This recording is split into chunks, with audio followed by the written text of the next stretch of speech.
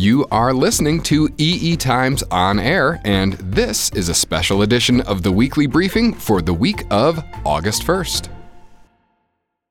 Today is a big day at EE Times as we welcome Brett Brun, our new editor-in-chief.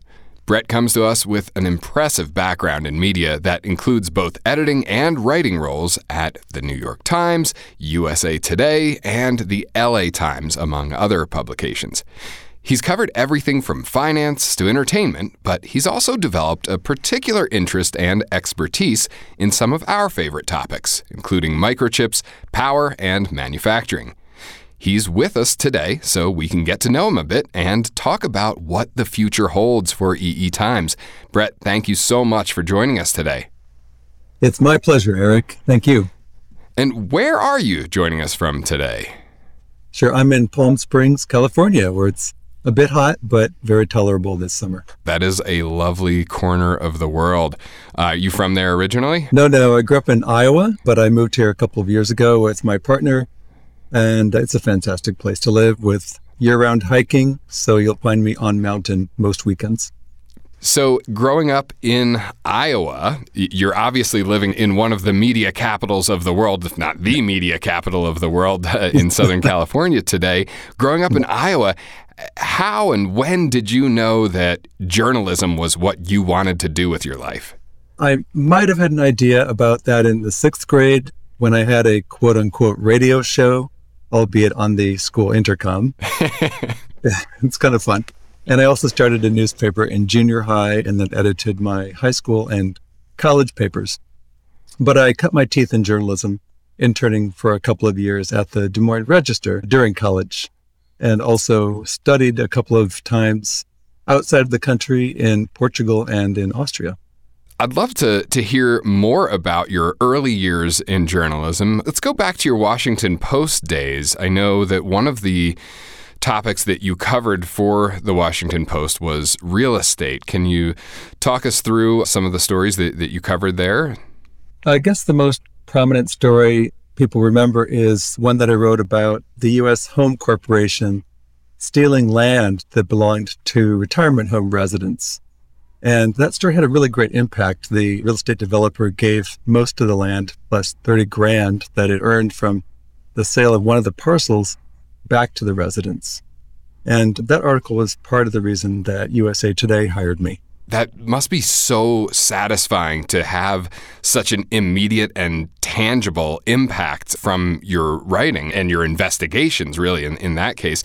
Does that inform us anything about your approach to journalism today? Yes, definitely. As you might guess, I'm extremely devoted to shoe leather reporting. And what that means is to get out in the world and actually have face-to-face interviews. That's really important. And I would hope that my former colleagues consider me a reporter's reporter who happens to also love editing. I would say that I'm driven by natural curiosity.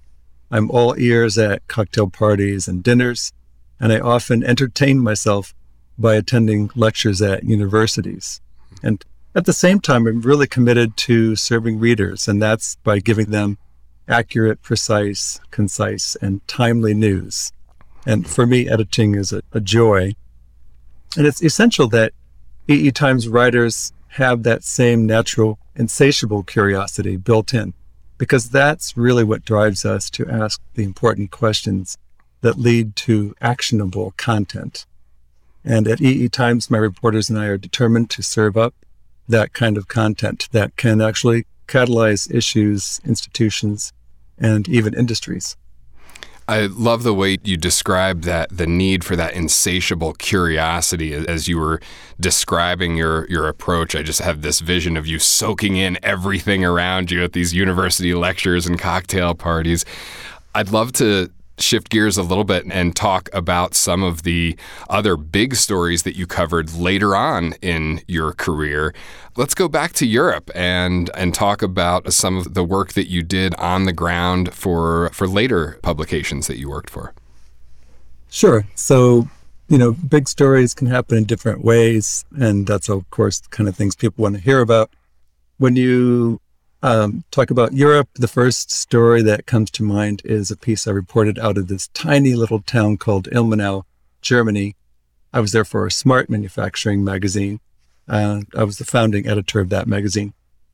I was writing about automation, and this particular story was really inspiring about this huge impact that this very small firm called Metrolabs was having on many levels.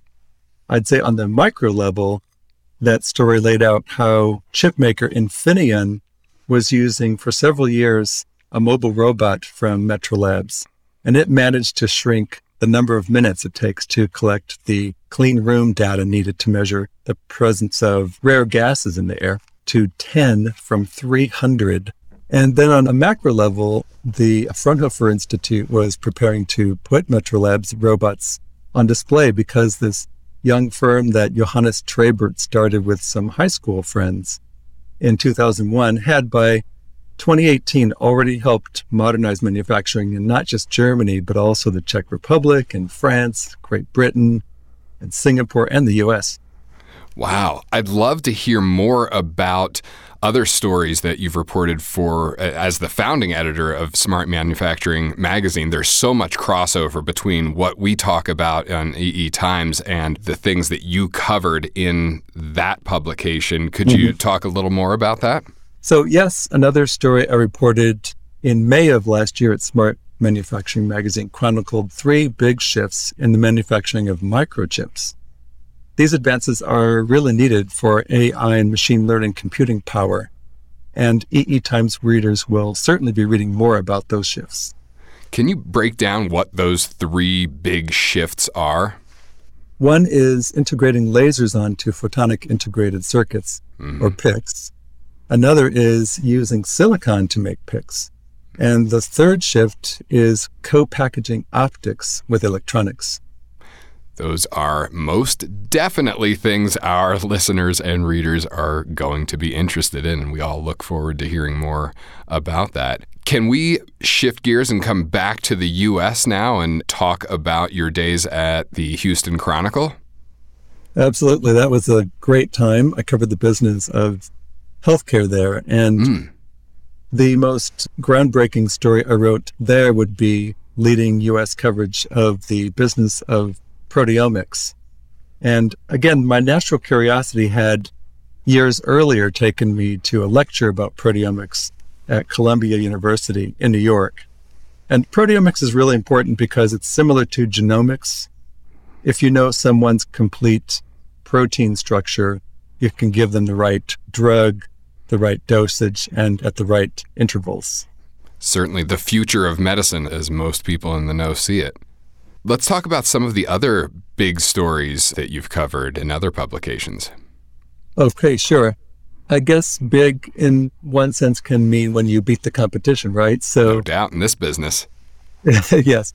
So at USA Today, I led coverage of a landmark change in the substitute skin business. And I also led national coverage of gigantic changes in the production and finances of broadcast news. And the New York Times followed both of these stories months later.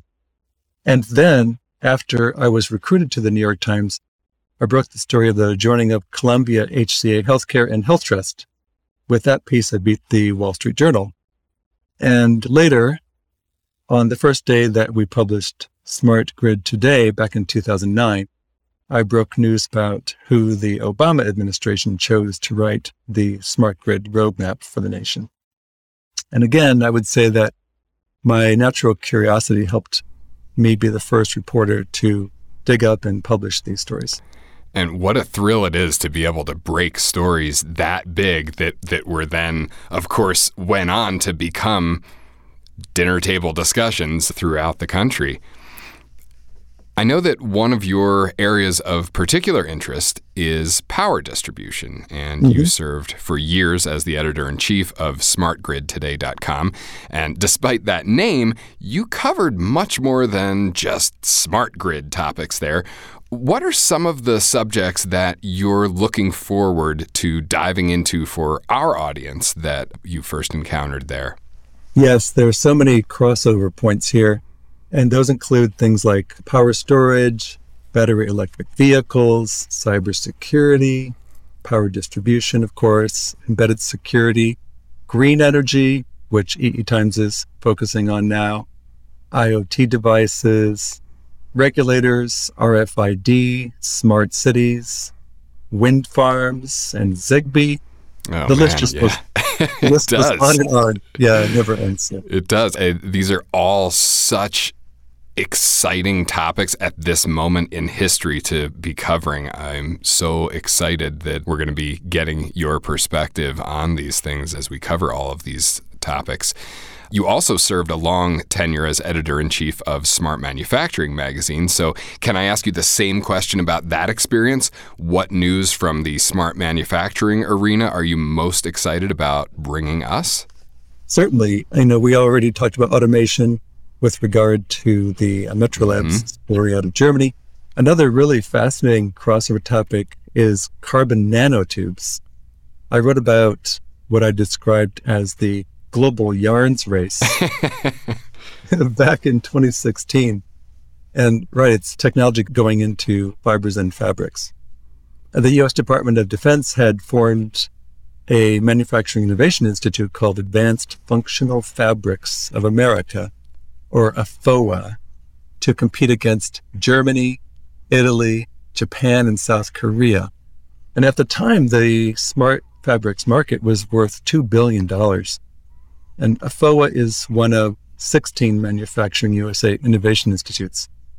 We'll be following the work of its members and how it will impact aerospace, defense, and medical products, at least. And EE Times will also keep a close eye on what's happening at innovation institutes called NextFlex and Power America. NextFlex content will chronicle the advances in flexible hybrid electronics. And while AspenCore recently published a 145-page guide to silicon carbide, or SiC chips, there will be more to write about that for sure, as Power America leads the charge in the U.S. Definitely eager to hear more about both of those topics, particularly the carbon nanotubes is such a fascinating arena when we start talking about aerospace and space applications for that technology. You've worked for the biggest names in U.S. media, but you've always covered international stories as well as domestic ones in those roles. And, of course, our coverage and our audience are very much global. Are there particular stories outside the U.S. you're looking forward to bringing our readers and listeners? Yes, definitely, Eric. EE Times will also closely track what's happening inside innovation institutes abroad, starting with Germany's Fraunhofer Institute. You recall the Metro Labs story that we discussed. The EE Times audience is thirsty for content like this, which is fresh from the world's tech innovation labs. So we will work tirelessly to slake that thirst. We're motivated in part by the understanding that there is no industry more central to people's daily lives than electronics engineering.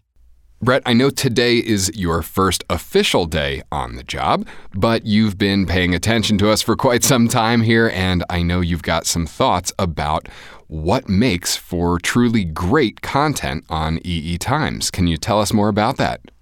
We need to continue to provide actionable content for design engineers, not just C-suite executives. And EE Times readers have enjoyed very deep dives on topics of great importance, so that will certainly continue. I'd like to work a bit harder to make more of the content more human, more multidimensional, more connected to readers' needs, and more focused on specific application areas. I am also a big believer in showing rather than telling, so we'll work even harder to provide compelling anecdotes. The importance of storytelling cannot be overstated, so we will continuously be eliciting anecdotes from EE Times sources. We will, of course, focus on problem solving and the people and the tech that can help do it, but we'll also work to discover tech advances that will present problems that haven't even been imagined yet, and the opportunities that come along with them. As our readers know, we're always doing our best to be the first to unearth news concerning what life will be like in 2027, and then 2028 and 29 and 30. And lastly, the audience can expect timely, iterative coverage of developing stories to keep them up to date. And they can expect us to follow up.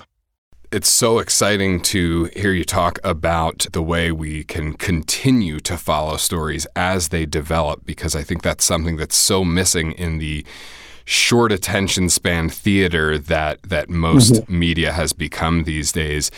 And Correct. As I listen to you describe the scope of the issues you want to cover and the depth with which you want to cover them, it sounds, in a word, it sounds breathless. Is volume your goal?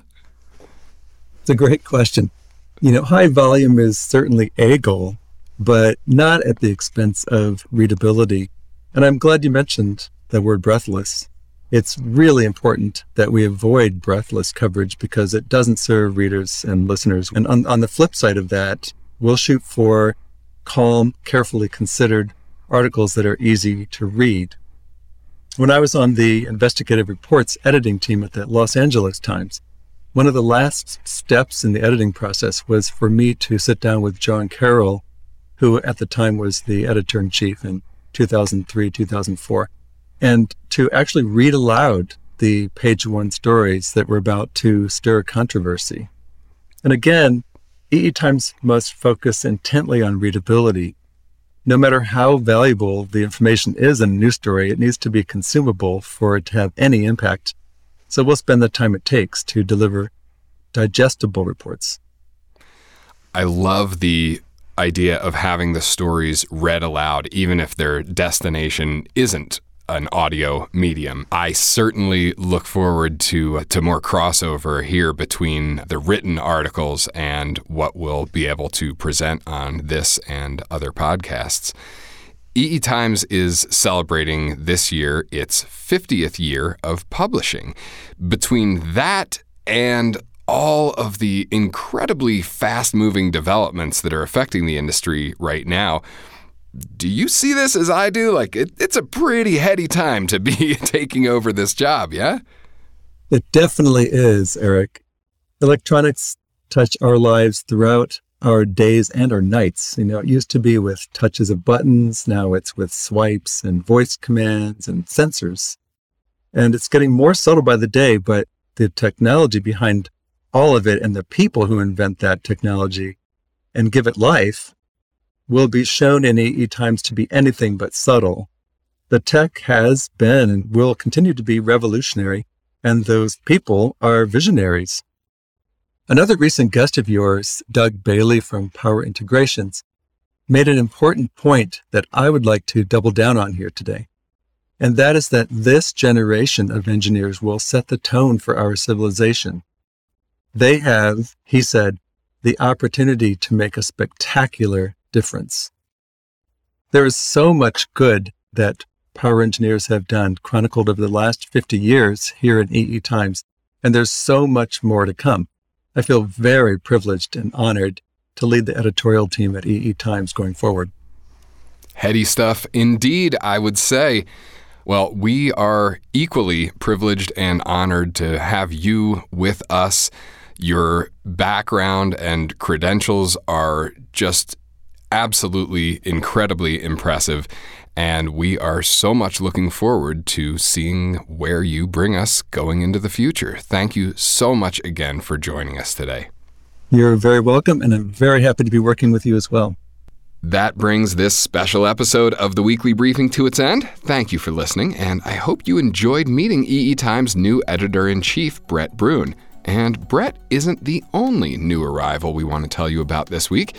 EE Times just released the 22nd edition of the EE Times Silicon 100, which explores the nonlinear relationship between capital investment and technological innovation, and examines the changing dynamics and trends in the global startup ecosystem.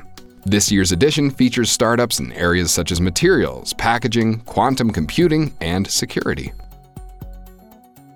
The book Silicon 100: Startups to Follow in 2022 can be downloaded to your favorite digital device.